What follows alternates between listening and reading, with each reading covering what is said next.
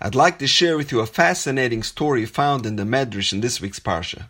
The Medrash relates, Maaseh Beroichel Echad. There was a story with a certain peddler that went from town to town to hawk his wares. Today, in the sophisticated and advanced world we live in, somebody that has merchandise to sell, it's very simple. He buys himself a laptop, opens an eBay account, and in minutes, it's for the whole world to see what he has available for sale. However, in a primitive, archaic world, it required him to load up his donkey and travel from town to town and announce what he had for sale. So this peddler comes to town and he announces, "Mam boy lemizben sam chaim." Who wants to purchase the elixir of life? So over the years, there have been many who have fallen prey to the various scam artists, snake oil salesmen, Ponzi schemes, promising all different magic remedies, from get rich quick to special potions that make you look 20 years younger or heal your chronic pains. The common denominator between all these quacks is, first of all, they are all useless, and also they are extremely expensive. However, time after time, people have been taken by these scammers. Why is it that seemingly intelligent people have been taken by these cons, and some people multiple times?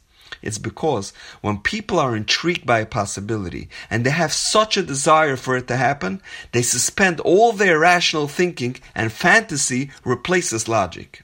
So even though in the back of their mind they know that the possibility of this coming to fruition is remote, but they still hold out for that tiny bit of hope, and they rationalize that maybe just this time it will be different. So this Roichel, this peddler, announces who wants to purchase the elixir of life, and the whole town comes running.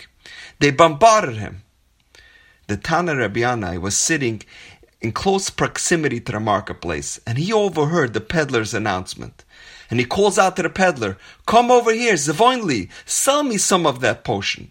The peddler approaches him and he tells him, "This is not applicable to you or people like you." However, Rabbi Yanai insisted, and the peddler relented. Sefer Tehillim. The peddler reaches into his bag and he takes out a Sefer Tehillim. Hereloi, and he shows him the pasuk where it states, "Mia isha chafetz chaim." Whoever desires life, the remedy is Nitzoy l'shoin chemero.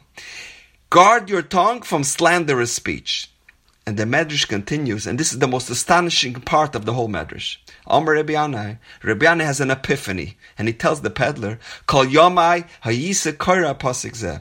All of my life I've read this pasuk, and I've never realized how simple this message was. Until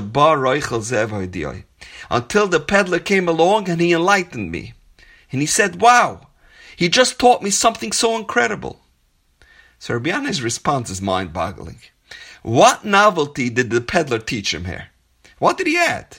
Sure, he added some theatrics, some drama, but ultimately, he just read the same pasuk that Rabbi Yanai was reading all his life. And on the surface, it doesn't appear that he added any more depth.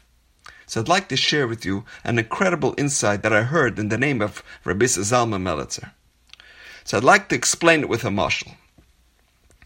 So there's this young man, he's about to get married, and he makes an appointment by a doctor, or today they would call it a life coach. And he tells him, "Please give me some tips, give me some advice on how I can live a long and healthy life." The doctor takes out his notepad, and he writes down for him several mandates of things that he should do, and things that he should refrain from doing. And he tells him, if you will adhere to it faithfully, you are destined to live a long and healthy life. First thing on the list, you should never smoke. Then he writes, don't drink alcohol.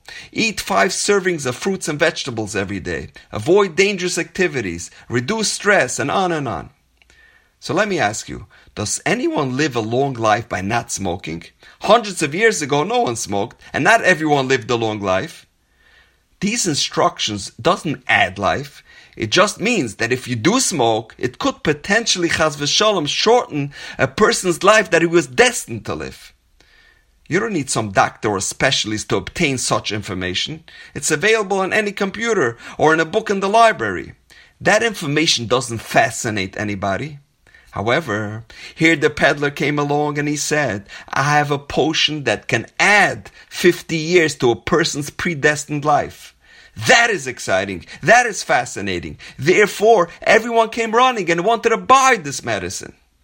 Said Rabbi Anai, all my life I misunderstood the depth of this pasuk. I knew that evil speech could potentially shorten the lifespan of a person, but I never knew that refraining from Lashon Hara actually adds to a person's predetermined life. Until this peddler came along and added this preface, Mia Isha Chafetz Chaim, who wants to add years to their life. And that enlightened me, and it gave me clarity and the true understanding into this pasuk.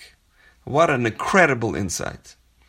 Speaking ill of others is so enticing, so tempting. But by refraining from speaking Lashon Hara, it doesn't just preserve the years that was predestined for you to live. It actually adds additional years to your life. And now, we know. Have a wonderful day.